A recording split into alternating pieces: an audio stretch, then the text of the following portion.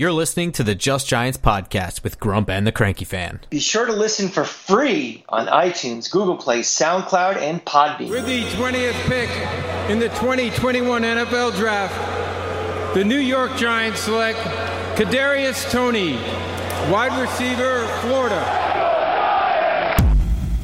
Welcome back to Just Giants with Grump and the Cranky Fan, the best damn podcast for the best damn football team. I am your host, the Football Grump, and with me as always is Mike the Cranky Fan. Grump, I'm about to turn 49 in 4 days, and so that means I've been watching sports for a good 40 years, and I can't think of a worse day I've had watching sports that didn't involve a Florida football loss in 40 years. I mean, never mind, we'll talk, obviously this show is Just Giants and not just Rays, but you compound the brutal way the Rays lost Game 3 last night, with an obviously rigged Major League Baseball trying to keep the Red Sox in as long as they can, with just a debilitating loss by the Giants. Now, never mind they lost to one of your biggest rivals, but the way it went down and just the hopelessness we have this year with the injuries and stuff. I don't know if I've ever felt worse, at 11 o'clock at night for just watching sports. This was tough because it wasn't one loss. It was like 12. The Giants rolled into this game with a surprise. I mean, it wasn't really a surprise. Over the weekend, there was some talk about Andrew Thomas limping a little bit. I even flippantly was like, well, I mean, my comment was more towards like, if he has to play, what percentage is he going to be at? My reminder was that he played most of last year on a bum foot anyway. So I would, if he plays at 75% or whatever, like I was going to be okay with it. But I really didn't expect him to be out. Andrew Thomas was determined to be out at the start of the game, which initially signaled pretty much demise. But I couldn't have imagined this loss would have also involved Saquon Barkley on an unrelated injury and a completely fluky injury that could have happened to me. I mean, honestly, walking around my apartment. Daniel Jones with probably one of the... I've talked to people before about like gruesome looking broken limbs and stuff like that, and I can kind of handle that stuff, but what I actually can't handle was looking at people the way that I saw Daniel Jones after he got smacked in the head, really, on a football play. Nothing flagrant or illegal about it, but truly, I mean, stumbling around, he is out to lunch in outer space. Had no clue he was the quarterback for the Giants in that moment, and that to me is tough to watch. And then Kenny Golladay hyperextends his knee, completely random. Matt Skura had some injury. I believe he was pointing at his leg, is all I've heard about this. Kadarius Toney fought through an ankle injury like a pro, but I mean, he's gonna be he's gonna be a little bit week to week, day to day, and something happened to Rodarius Williams where he left the game too, and I couldn't really follow up on any of that information either. But I mean, it's like a who's list of people we were excited about. Well, it's the hope for the future of those guys, isn't it? Isn't it Daniel Jones? Isn't it Saquon Barkley? Isn't it Kadarius Toney? Isn't it Kenny Golladay? It's kind of why we're Andrew Thomas. It's all those guys. I mean, if we know what we are now, and we're trying to decide if we're just a loser or a bad team, those are the guys who are going to pull us out of this malaise, and they all drop like flies. I do want to preface this show by, and I'm sure if you follow me on Twitter at the Cranky Fan, I did have divided attention during the game. So I was spending 90% of my focus watching baseball, and I did have the Giants game on the TV like over here. So I knew what was going on, but I really didn't until I got into my I watched the replay of it this morning. So Grump, you're going to have to kind of take a little bit more of the lead. You take the great lead already in this, but, you're going to be more the expert on this game. But I know enough to know that I didn't like what I saw, obviously the injury standpoint, but just, how this defense was playing. This was going to be very, very difficult to win, even if we were at full strength. And that's what's depressing. Yeah, the defense was bad.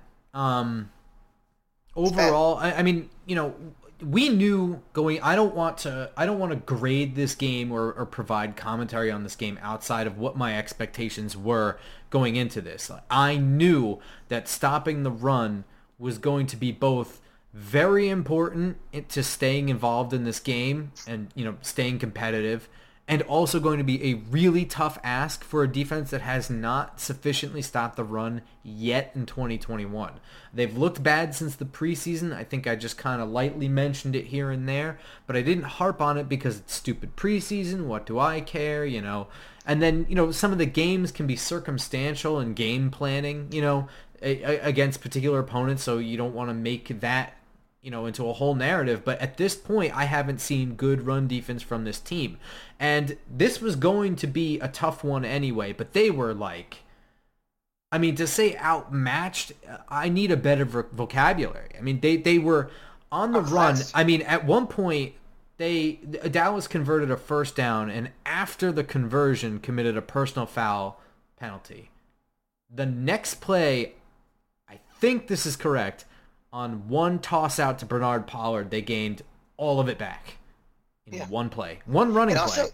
If you just look at Dallas and just look, you can tell when a team doesn't respect the other team that they're playing.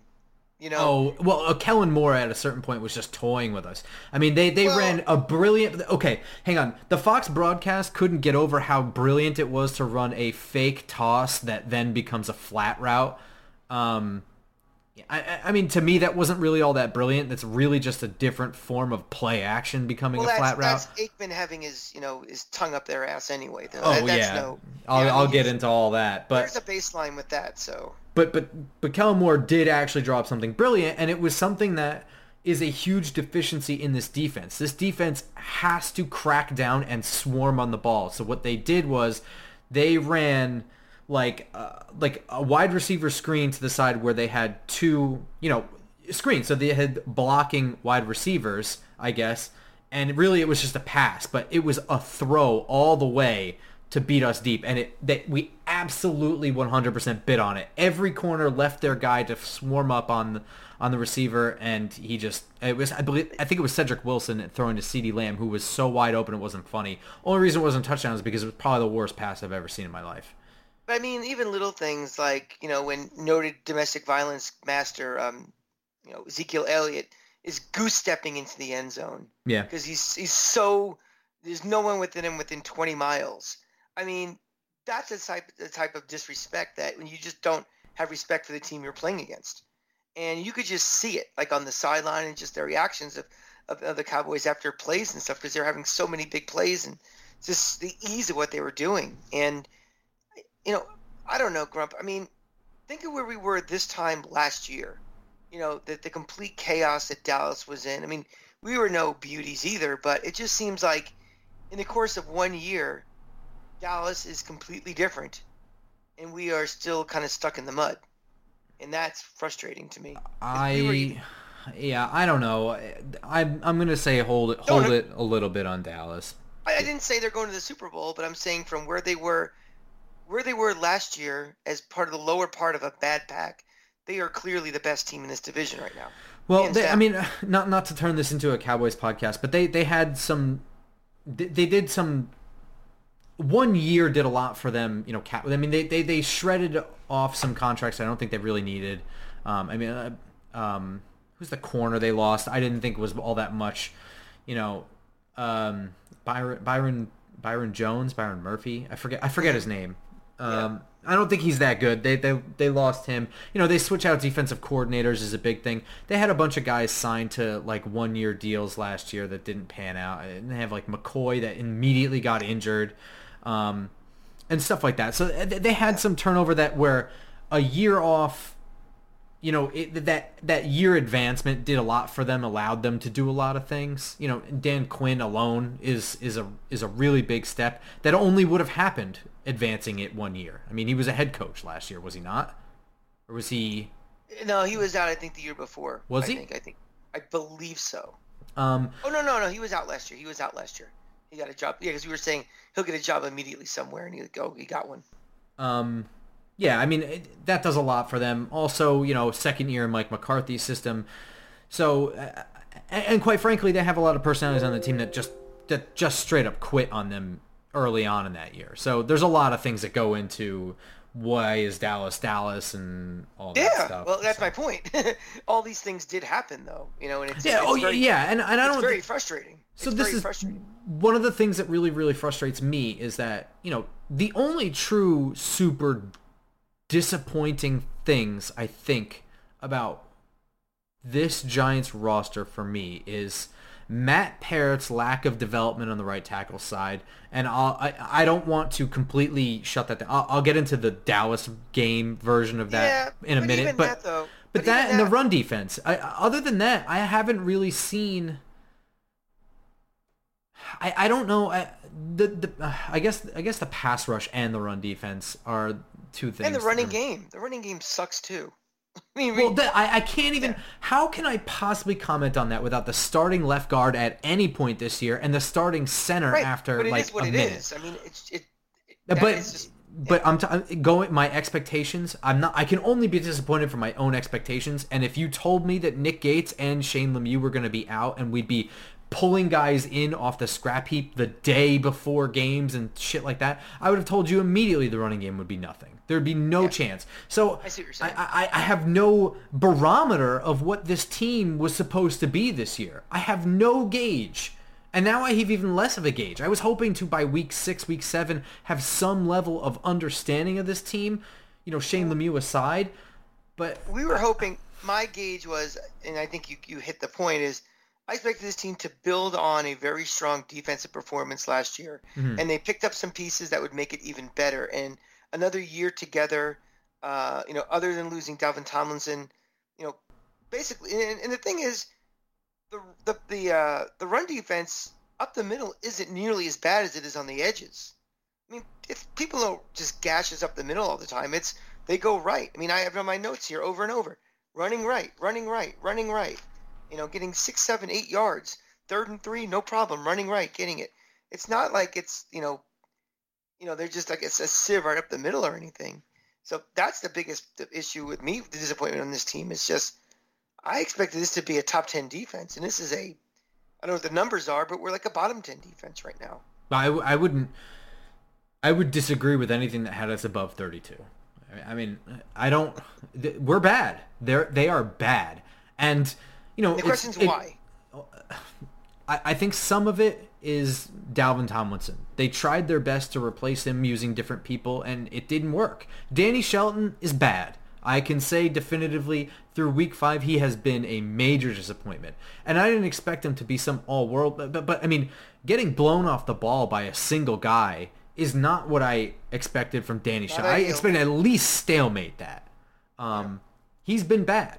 And some of that run defense, some of it is Blake Martinez. I mean, that's our leading tackler. He's like the NFL leading tackler year after year. That's going to be huge. But when did he get hurt? Week 4? Week 2? Was it week 2? It was the home game. Week 3. It was. It was essentially. Yeah. It was the Falcons game. But this defense was disappointing before that point too. It's making the snowball roll down the hill faster, but it's not all of a sudden there was like he was gone and there was a drop off. This defense was underachieving, from the opening kickoff this year. But I think it's been compounded by the lack of Blake Martinez for sure. That's the snowball. Sure. Exactly. It was bad, and now it's not going to get any better. And to their credit, I think Reggie Ragland and Tate Crowder have performed admirably in his role. You know what I mean? They've tried. I mean, Tate Crowder is still really young, so. Yeah. But I mean, the story of this game though, and the worry about the short-term and intermediate-term future is these injuries.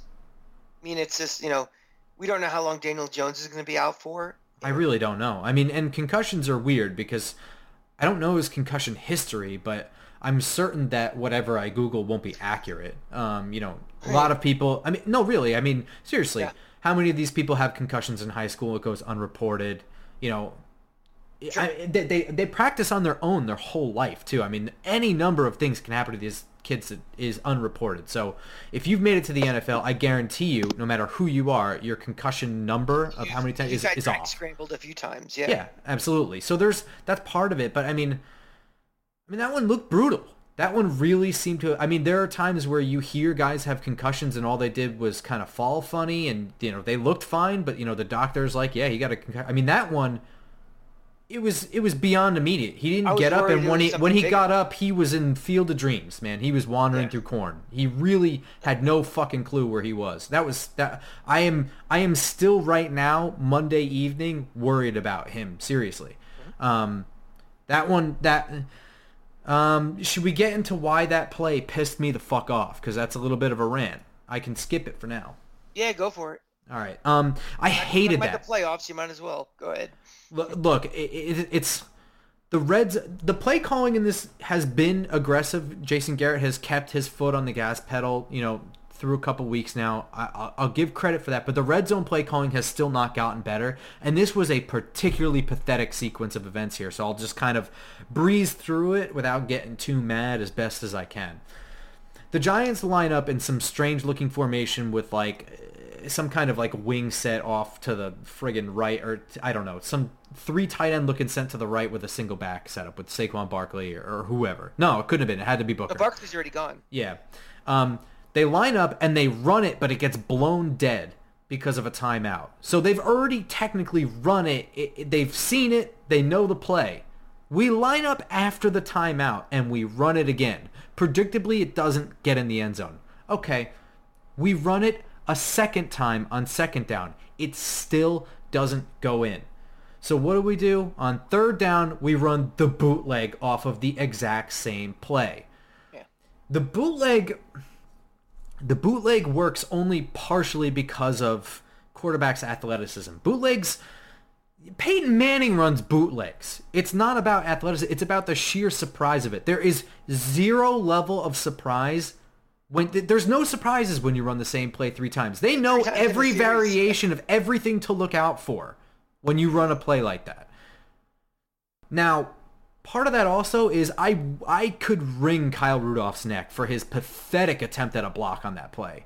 I mean, that play was pretty much doomed, but maybe Daniel Jones maybe gets to the pylon or something if there's only 1 defender there, but there's 2 because Kyle Rudolph pretty much shoved the guy and then walked away from the play. Yeah. And he would continue that attitude later when Kadarius Toney got wrestled to the ground and body slammed.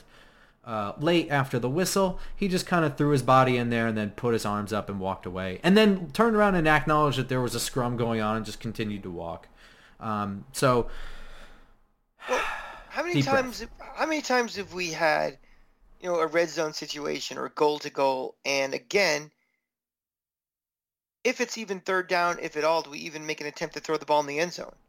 I mean, it is so predictable on first down. This team is running the ball. The worst part of that sequence, by the way, is that after Daniel Jones' concussion, we lined up on 4th and goal and just had Devontae Booker dive over the pile for a touchdown. Yeah. Boy, that was tough. I mean, any play. I wish, dude, for years, and I guarantee you right now, if I were to just be a guest on a Seahawks podcast, I could bring up the goal line play in the Super Bowl, and it would spark a debate over whether or not that was the right play call. And, this is years removed from that. I wish you and I could be having arguments like that, where it's an actual debate over whether or not it was a smart play call. There's no debate here. This is pathetic. This is literally somebody playing Madden, running the same play 3 times in a row. I can't even believe that I was as calm as I was watching it, just shaking my head in frustration. I should have been screaming at my TV like a lunatic. We're just getting numb to it. I mean, we're just getting numb to just bad red zone play calling.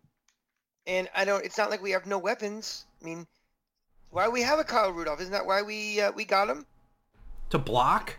Or to be an end zone threat? To be an end zone threat. Yeah, I'm sure he's wondering what the fuck he's doing here at this point. That's probably why he doesn't care anymore. It's like I was brought in here under false pretenses. I'm just sitting here doing nothing.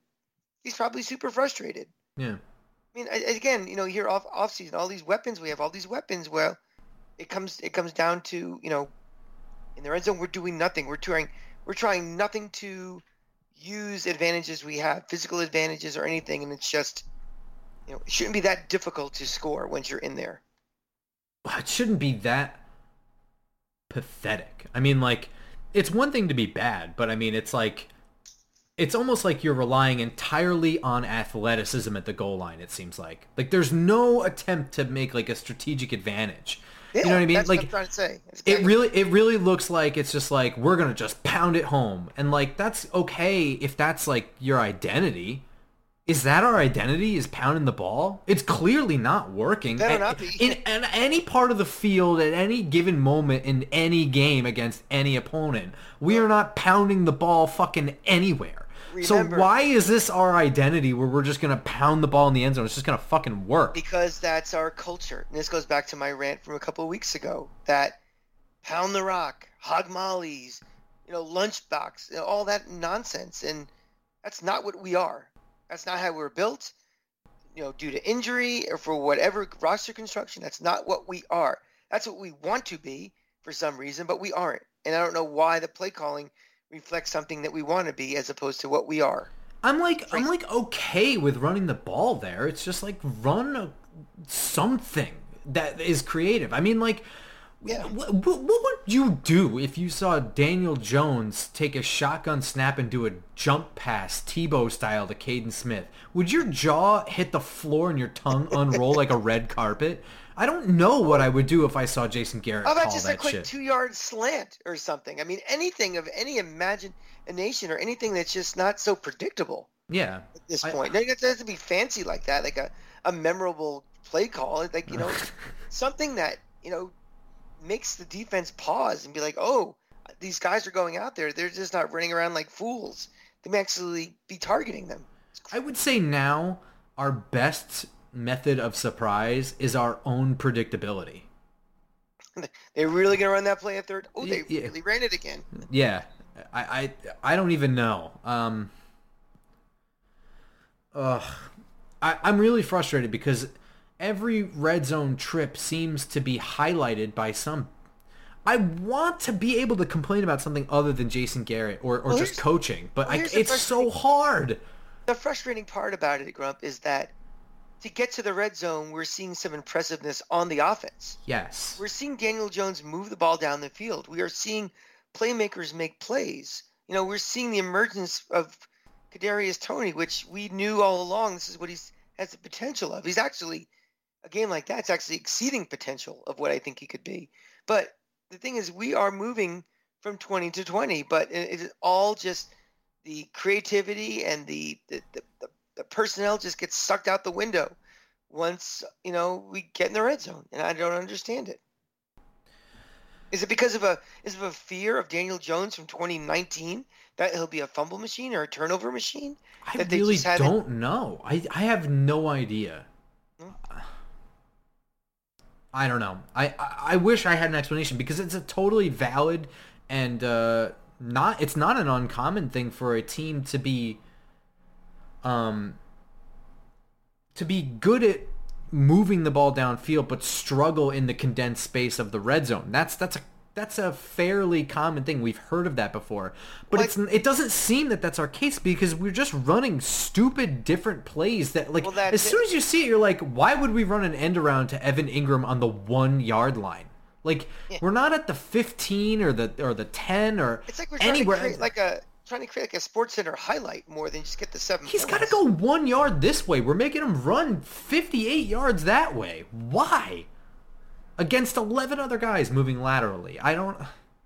It's always like highlighted by shit like that. It's like in his contract he has to run it one time one time a game when he's in the red zone he has to run that play. Mm-hmm. It seems like there's something that doesn't, like there's an X factor we're not factoring in why this is happening. Yeah, I don't know. I do want to talk about Kadarius Toney for a little bit though because he was beyond exceptional. I mean, and some of those catches, I think like the last 2 catches probably, which was the possession in which he was ejected, those were kind of the result of Dallas playing off. They had a fairly comfortable lead. They're letting us waste time, kind of things. But it was still the yak that he was getting after the fact was electric. Yeah. And it was more than probably any other receiver would get. Maybe Sterling Shepard has some pretty sweet moves in small spaces, but he doesn't have nearly the moves that Kadarius Toney does. No, especially not with a full head of speed. But he's looked twitchy this year, but not at the level Kadarius Toney's capable of. Yeah. No. I totally agree. But what I didn't expect out of Toney at all were like his first 2 catches were ridiculous. Like on the sideline, I mean the first catch that Daniel Jones had of the day was honestly a complete prayer. He just knew he had one-on-one coverage. He had 2 guys in his face immediately, just kind of shuffled to his right to buy enough time for Toney to get some level of depth on his route, and just heaved it. And to be fair to Daniel Jones, that was incredibly accurate for how that was launched. But I mean, Toney not even just having the concentration to make the catch, but how he got his feet in bounds was a fairly good stroke of luck, but unbelievable catch. And those are 2 things that he's known for being a twitchy guy and being a human joystick and all that stuff. He was not really known, especially in the beginning of his career at Florida, for having the greatest hands. Like last year was the first year it was like, this guy is a reliable pass catcher first, and then all this stuff, once he caught the ball. So to see this continued progression of him to having more now he's not going to be perfect. He's going to have his drop or 2. He had a drop in this game. I believe it was early on. His first target, I think. Yeah. So, I mean, he's still a work in process in that regard, but just again, you guys are seeing him, the vast majority of you, this is only like the 4th game you've seen him play. I've seen him play 35, 40 games. And to even see the year over year from this year to last year, because he was not the number 1 target last year. This team was, had guys up and down the roster of talent all over the place. But yeah, it's really encouraging. That's the good side of Kadarius Toney. The bad side? Well, the fight... I mean, I'm hoping that this got out of his system real early. I'm hoping that because,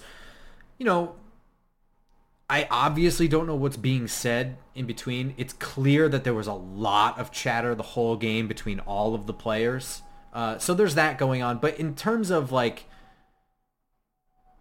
in terms of the play itself, it's something that happens probably in every football game at one point to somebody, where there's just kind of this pile and then, they're blowing the whistles, they're blowing it dead, and then really, really late, somebody gets dumped. And it usually gets flagged, whatever. My point isn't that he doesn't need to stand up to himself or that I'm mad at him for fighting. It's just that if you're going to fight, make it worth it. And to me, that situation's going to happen to you a lot. So if that's when you decide you're going to start throwing fists, I think you should double check your standards a little bit. And again, I don't know obviously what's going on in between. Maybe at the bottom of the pile he's poking him in the eye or something. I really don't know. Who knows, right? Maybe I'm totally wrong about this situation that he's in. But if it's just that, he's going to have to deal with that. And if he's throwing fists every time, he's going to get ejected every time. He's going to have a real short time in the league. Well, I think this kind of builds on what I mentioned earlier, where for me watching the tape, it looked like a team that didn't respect the Giants. Yeah, I get that. They were they're a bunch of dicks anyway, that team. They always have been. But, like I said, Ezekiel Elliott goose stepping into the end zone and just, the over-the-topness some of their stuff. And, they're a division rival. And you know how important this game is. And they're kicking your ass and everything. And, frustration mounts. And, and it's going to be a problem because Kadarius Toney had a rough off season. He's very flashy, plays the same position as one Odell Beckham did. So, a very lazy group of journalists, fans, callers, whoever, are going to go from A to B to Z really, really fast. Oh, I mean, there's people who are itching to do that from the off season too. I mean, right. they have their pencils sharpened and their notebooks out. So yeah, I mean, all the stuff that's gone on with Kadarius Toney in the off season, I wouldn't classify any of it as in the diva bucket, like things like Beckham was doing. His injuries, just unrelated things that just when they start adding up, it appears worse than it is. Having all that kind of going into this in a fight, that's not going to help his Q rating. But I don't know. He'll learn very quickly from this that it's unacceptable and untolerated, on this team and in the league. And I'm sure he'll think twice before doing that again. But it's not like he's just someone whose ego is, a diva's ego is swollen and he just laughs back. I think there was a lot going on that led to this. I agree, and it's also he's really getting a taste of himself in the NFL. There's a lot that goes into. I don't really care that he got into a fight in this game. It's not really my worry is for him. You know what I mean? The people have already been after him from the get go. And again, it initially started with. Things are outside of his control. Who's drafting him? I mean, it's not his fault who drafted him and when. So. People were getting on him immediately for that. That was a pretty small group of people, I think. But then, it's been getting to be a longer list over time. And as this team loses, they're going to need more and more scapegoats. And he's a real easy target, and I don't want that to happen to him. So I was more pissed it happened for that reason. I wanted him. If that was going to happen, I would hope that he had built more credibility other than 2 games of flashiness, but whatever. I'm okay with guys getting in fight, whatever. Just don't hurt yourself throwing fists at helmets and stuff like that. I'm glad he's not hurt from that. I will say though, with Tony exceeding my expectations, a lot of people like to throw the South Carolina clip, right? From where he just kind of runs through 6 potential tacklers. That's right. I love that clip and it's really fun to watch, but it's me too. I mean, there's not a whole lot of guys on that South Carolina secondary that were any good. And it's not J.C. Horn in coverage on him either. So It's fun, and but I always kept that in mind. It's how many of these guys are even making it to the NFL that he's running past? But it is an SEC defense. So no, I know that. It's not this isn't in Southwest North Carolina regional state for the blind. No. I know all of that. That's not my point. My point is not at the college level. I knew who he was. My question was how much of his electricity is going to hold up in the NFL. And that clip in particular, because he's really just outrunning the shit out of those guys. Yesterday, he showed me that his electricity holds up because he's still getting better. I truly believe that. If he had that game at Florida against South Carolina, the way he just played against Dallas, I mean he would have 6 touchdowns in this game. It's ridiculous.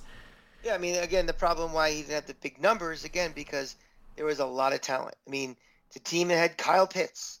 Yeah. Right? That's your number one target, who's an all-timer in college at the tight end position. So, if he's on a team let's say, the 98 Florida team where they had one receiver and they threw to that guy 15 times a game, God knows what his numbers are. But, when you're on talented college teams, you're going to share the rock a lot. He's going to have his, chances. We're going to see now with how long Mike Glennon's the quarterback, how many opportunities he really does get and the chance to be in successful positions. But he's a keeper. And, again, it's his 5th game as his rookie year. People are so quick to say bust when it's can we let the guy play a year or 2 before we make those decisions? Yeah. Stars and farts? Yeah, well, we already hit on my some stuff here. My red zone play calling and the run defense; those were my 2 farts. I mean, it was hard to narrow it down to anything, so I saw no point in narrowing it down to 3. I felt 2 was good enough. Special teams as a whole, I just gave it a big fart. I thought it was awful. I thought, first of all, Graham Gano misses a field goal. He's going to be on my shit list. Just CeeDee Lamb had some nice returns. Just a bad job of coverage. There was a shank. Riley punt. Dixon's first punt was a shank. Yeah. I mean, that's just an overall fart for a unit which we expect. The I's dotted and the T's crossed with Joe Judge. So very disappointing on my part about that. I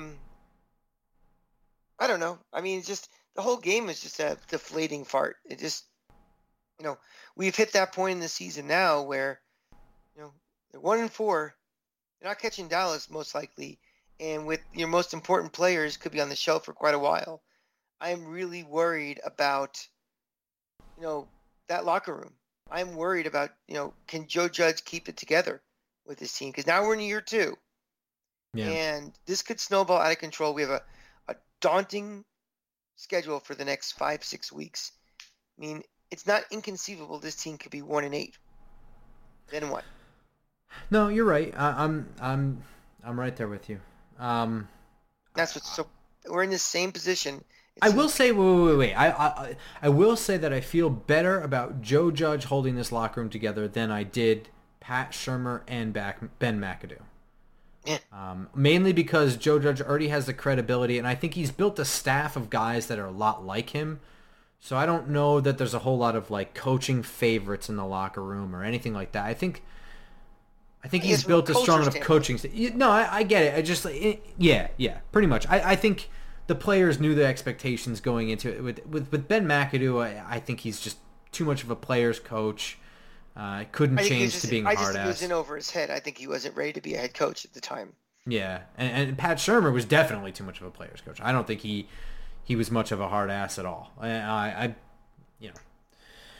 whatever. But I feel a little bit better about Joe Judge handling it than them, even though he's inexperienced. I think they knew who they were playing for immediately. I don't think it's so hard for them to accept punishment and, the grind from him. We're at 21 games now with Joe Judge. That was his 21st game, 16-5. 16-5. I have a to be determined on Joe Judge. I mean, is it great? Absolutely. It's just my gut feeling, yeah. Yeah, my gut feeling is, I don't know. I mean, a lot of it, the conservatism is a major concern of mine. Yeah. But, and we'll see. Like, maybe this thing with, the punch is just a random occurrence. But I want to see how this team handles adversity. I mean, is this a team that's going to lose its cool after every game? Especially as the season kind of wears on and, the losses are probably going to start compounding. I mean, they got the Rams, they got Kansas City coming up. And that Rams game, you can expect chippiness. It's going to happen. God. With Aaron Donald, it's going to happen. And, that Kansas City game, Kansas City's they're a little bit in the muck right now, but guess what? They're probably licking their chops already, looking at this defense and something, and that might be just one of those, I guess Kansas City's okay kind of game. And it's just going to get worse and worse. So how's this team going to handle it? That's my big question. Yeah, no, I have no idea either. I can guarantee you Kansas City is looking nowhere near us. If they're looking that far in the future, they're looking right past us. And I don't blame them at all. But I'm saying that Patrick Mahomes' dumb little brother could throw for 500 yards. Right, but right now that team is scuffing right now. I get your point. They need a game like the Giants to be like, okay, let's stop the bleeding. Let's prove we're still one of the elite teams in this league, and they couldn't get us at a better time. I mean, probably this week would be the best time for them, but next Monday night, they'll be at home. We're not Buffalo. Let's put it that way. It's going to be a real pleasure being the Akron Zips. I do want to mention be their homecoming team. That's fine. I do want to mention some guys that played good. I gave star to Kadarius Toney. I assume that was obvious. 10 catches and 13 targets for 189 yards. Two insane catches on the sideline there, and very nearly had a touchdown. Not to put you on the spot, but what was the most receiving yards Beckham had in a game for the Giants? He surpassed Beckham. Oh, ever? With the Giants? Think that, I don't know. I do know that Beckham had the rookie franchise record for most yards in a game by a rookie, and he beat it in this game, and then immediately got ejected. 189 is a huge number for that's a massive number for a rookie. That's like a Calvin Johnson number. Considering half the game was with a backup quarterback, makes it even more impressive. Yeah, I think a lot of his yard. I think at least 50% of his yard. No, I think it was more than that. More than that. We're with Glennon. Absolutely. Yeah. I want to give a star to Austin Johnson. Okay. Austin Johnson has been a consistently solid defensive lineman on both the running downs and passing downs, and nothing more than that. But in this game, 1 sack and 2 tackles for a loss. I mean, that looks star-worthy on this defense. And statistically, it's actually not bad. So, This is kind of like a makeup star. He's had good games, but they were always just kind of in my honorable mention category. Achievement star. but kind of it kind of, I feel dumb doing this, but kind of it was just like, yeah, he had a good game, but it was like, is that star worthy? But now it's like he's strung a couple of them in a row. I feel like his overall performance is, he's made a collective first quarter of the season star. I'll fine, that's fine, right? Mm-hmm. Sure. Hey, look, we make the rules. It's our show. Yeah, that's a good point. It's a thing. I'm gonna give a star to the Grump for changing the rules and had to be a star because we need a lot of help this year. So you get a star, Grump. Thank you. I wear it proudly in my chest. Yes, I have a star for Lorenzo Carter for that pick. Yeah, that was a big play and a very beginning. Yeah. A very big, very athletic play, very important play. At the time, very important. But this is a defense that's struggling to make plays and get the turnovers and do that. So I'm going to give him a star because, again, our bars for stars are pretty low this year. And if you do something well, you're going to get a star most likely. So I'll give Lorenzo a star for that. I'm going to throw an honorable mention towards Evan Ingram. Okay. 4 catches on 4 targets, and 3 of them looked really hard. Definitely 2 of them. 55 yards. Yeah. He had one on the sideline that I swore that they had the wrong call on because I was like, there's no way he got both feet in. And on that replay, I was stunned. Not only that he got both feet in, but that the official saw it so clearly. I mean, it was a pretty damn good catch, and he takes a lot of criticism. I thought, without the all-22 for me showing him, I'm sure he got trucked in some blocking plays. So honorable mention. Let's be frank. I mean, we have to either showcase him if somebody wants to trade for him, or we're going to need him. If Galladay is out for a while, we need all the weapons we can get. So we don't want him to be a wasted roster spot doing nothing. So baby steps. This was maybe the start of his rehabilitation. I think he's too far gone for this team. Certainly in a long-term scheme, but for this year where we're going to need his help, it's good to see him kind of showing some signs. Other than that, I got nothing else on this at all. I'm looking at my list right here, guys. I got nothing. Yeah. Looks bad. I haven't really even figured out yet. Usually by now I know which drive I'm going to do for the defining drive. I might just do that red zone play calling. I really have no idea. The all-22 is not out yet, so that'll come out Wednesday evening. I have a drive of the game. So I was staying at my parents' down in Florida.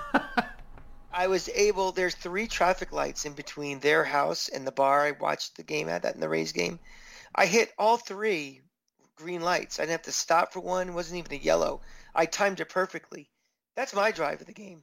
Wow. It was me getting to the bar. Yeah. It was all downhill from there. Very, very disappointing. As is typical with the cranky fan at the bar.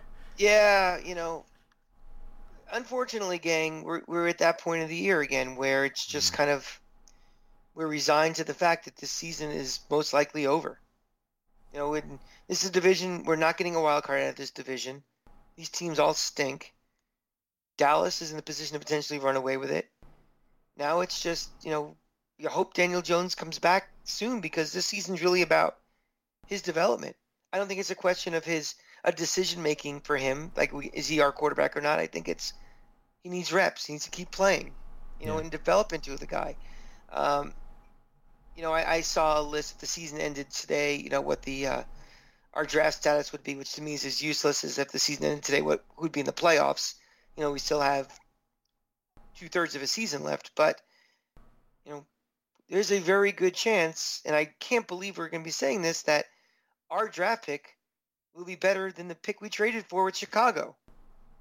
That's very frustrating, but, I don't know. I don't know where I'm going with that. But we always assumed that if that were the case, that it would be because Daniel Jones fell apart. I don't think we ever assumed that we would feed half of our... Well, basically that half of our roster would fall into the meat grinder by accident. So, in all honesty, if we get into the situation where we're picking where we could get a quarterback and don't need one and don't want one, then that's a pretty enviable position to be in because, That's true. that first round pick can become multiple first round picks. Who the hell knows? And I don't really want to get into the draft talk though. So. And remember, the guy, and again, I'll leave it with this, that Spencer Rattler, who everybody thought was going to be the number one pick, his quarterback, got benched in the Red River rivalry this year. So this isn't a year where there's an Andrew Luck or there's a Peyton Manning, or Trevor Lawrence out there. So I don't know. I don't know where we're going with this team. If they're going to... Let's get these guys healthy to start and just to see what we have to work with. I mean, decisions have to be made about Saquon Barkley. Oh, yeah. I can't stay healthy.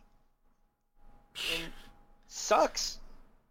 Never thought that would be... In all honesty, like, all of my draft evaluations, the Saquon Barkley can't stay healthy would not have ever appeared in my notes based on everything I watched on him. It really couldn't have predicted I mean, I knew he would be worse in the NFL. You got better talent, and quite frankly, he was playing on a worse team where he was going to be getting hit more and trying to do more than he should have to do. But the amount of, just walking and stepping on somebody's foot and having an insane looking sprain, that's actually kind of what just about every sprained ankle looks like. But yeah, it's just that is losers lose. Something like that happening to a team like this. You never see, on good teams, those type of freak injuries happening. It's losers like us. Oh, God. Yeah. Well, for more bright and cheery and sunny stuff, you can follow me on Twitter at @football_grump, where I'm just lambasting Troy Aikman for his pathetic... I want to talk about this, actually. Troy Aikman... Go for it. I'm just going to mention this. In all of my years being a Giants fan who's had some kind of opinion on the internet, I have never been one to say that Troy Aikman has a significant Cowboys bias against the Giants. I've never really thought that it was... I always thought that he kind of called it like he saw it, but I will say that on Sunday, this afternoon, he was at his worst. And I don't think it was an against the Giants kind of thing. He was like he was stoked that the Cowboys were finally good. That they were basically 4-1 and had creamed this other team. He was straight up lying about things at a certain point. He's like, they sent everybody to help Nate Solder on that play, and they show the replay, and that absolutely didn't happen. And he was just like, he said something ridiculous like Al Harris is going to be getting head coaching calls if Trayvon Diggs keeps playing the way he's playing, which is the most ridiculous thing I've ever heard in my life. And it's like kind of light hyperbole, but like, is it? Here's the problem, Grump, and it applies to all sports. And, I probably got banned from Twitter last night for going off after the end of the baseball game. Perception is everything. It is everything in sports. Next to the final score, perception is all. And whether it's perceiving that something is rigged or not, or perceiving someone is biased or not, if enough people believe it, it is. And the problem with Troy Aikman, that Fox does so many Cowboy games, is that you perceive, you meaning everybody, not just you, but everybody perceives him to be a homer. It's only natural. The guy played there forever. He'll always be known as the Cowboy quarterback. And sure, I think he still lives in Dallas. I think he does a radio spot in Dallas every week. How can he not? He's in a very small fraternity of quarterbacks that coach the position. It's interesting. Have you watched a CBS game with Dallas with Tony Romo doing the Cowboys? Probably like one or two.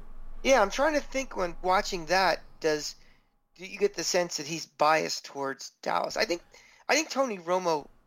He's not really... Yeah, he's so positive about whoever he's watching that it doesn't... If it is... he's obviously got more insight, and he'll tell you things about the coaching staff, about Jerry Jones, that he knows because he was there, and players he played with, like Des Bryant, he's got a lot of info and he's not Go Giants. Gruden, who just thought the last quarterback he saw is the greatest quarterback of all time, and he's not a Collinsworth who's just kind of like, he's a smoocher too. He just is so excited watching a game. Mm-hmm.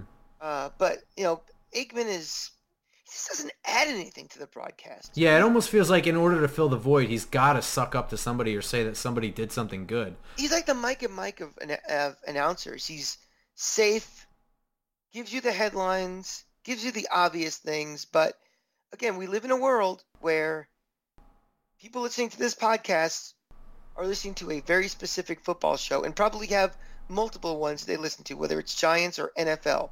They read a lot. They don't just get their information from the local sports radio station or the local newspaper. They know their stuff. And when you come down to somebody on a Sunday who dumbs things down and you get no insight from, it's frustrating. And that's what he is. He's no Insight Aikman. He's just vanilla, not going to ruffle any feathers, just play it straight. He's an analyst for people who are blind. Yeah. He's just going to tell you exactly what you could see on the screen. Yeah. Nothing more. In any case, you can follow me on Twitter at @football_grump, where I'm bitching about Troy Aikman, apparently. I wish the only thing I could be bitching about right now would be Troy Aikman, but I can't. Catch me at the Cranky Fan, where by the time you get this on Tuesday morning, I'll either be getting ready to fly down to St. Pete for a Game 5, or I will be wandering the streets aimlessly, wondering what happened to my baseball team and why they were eliminated.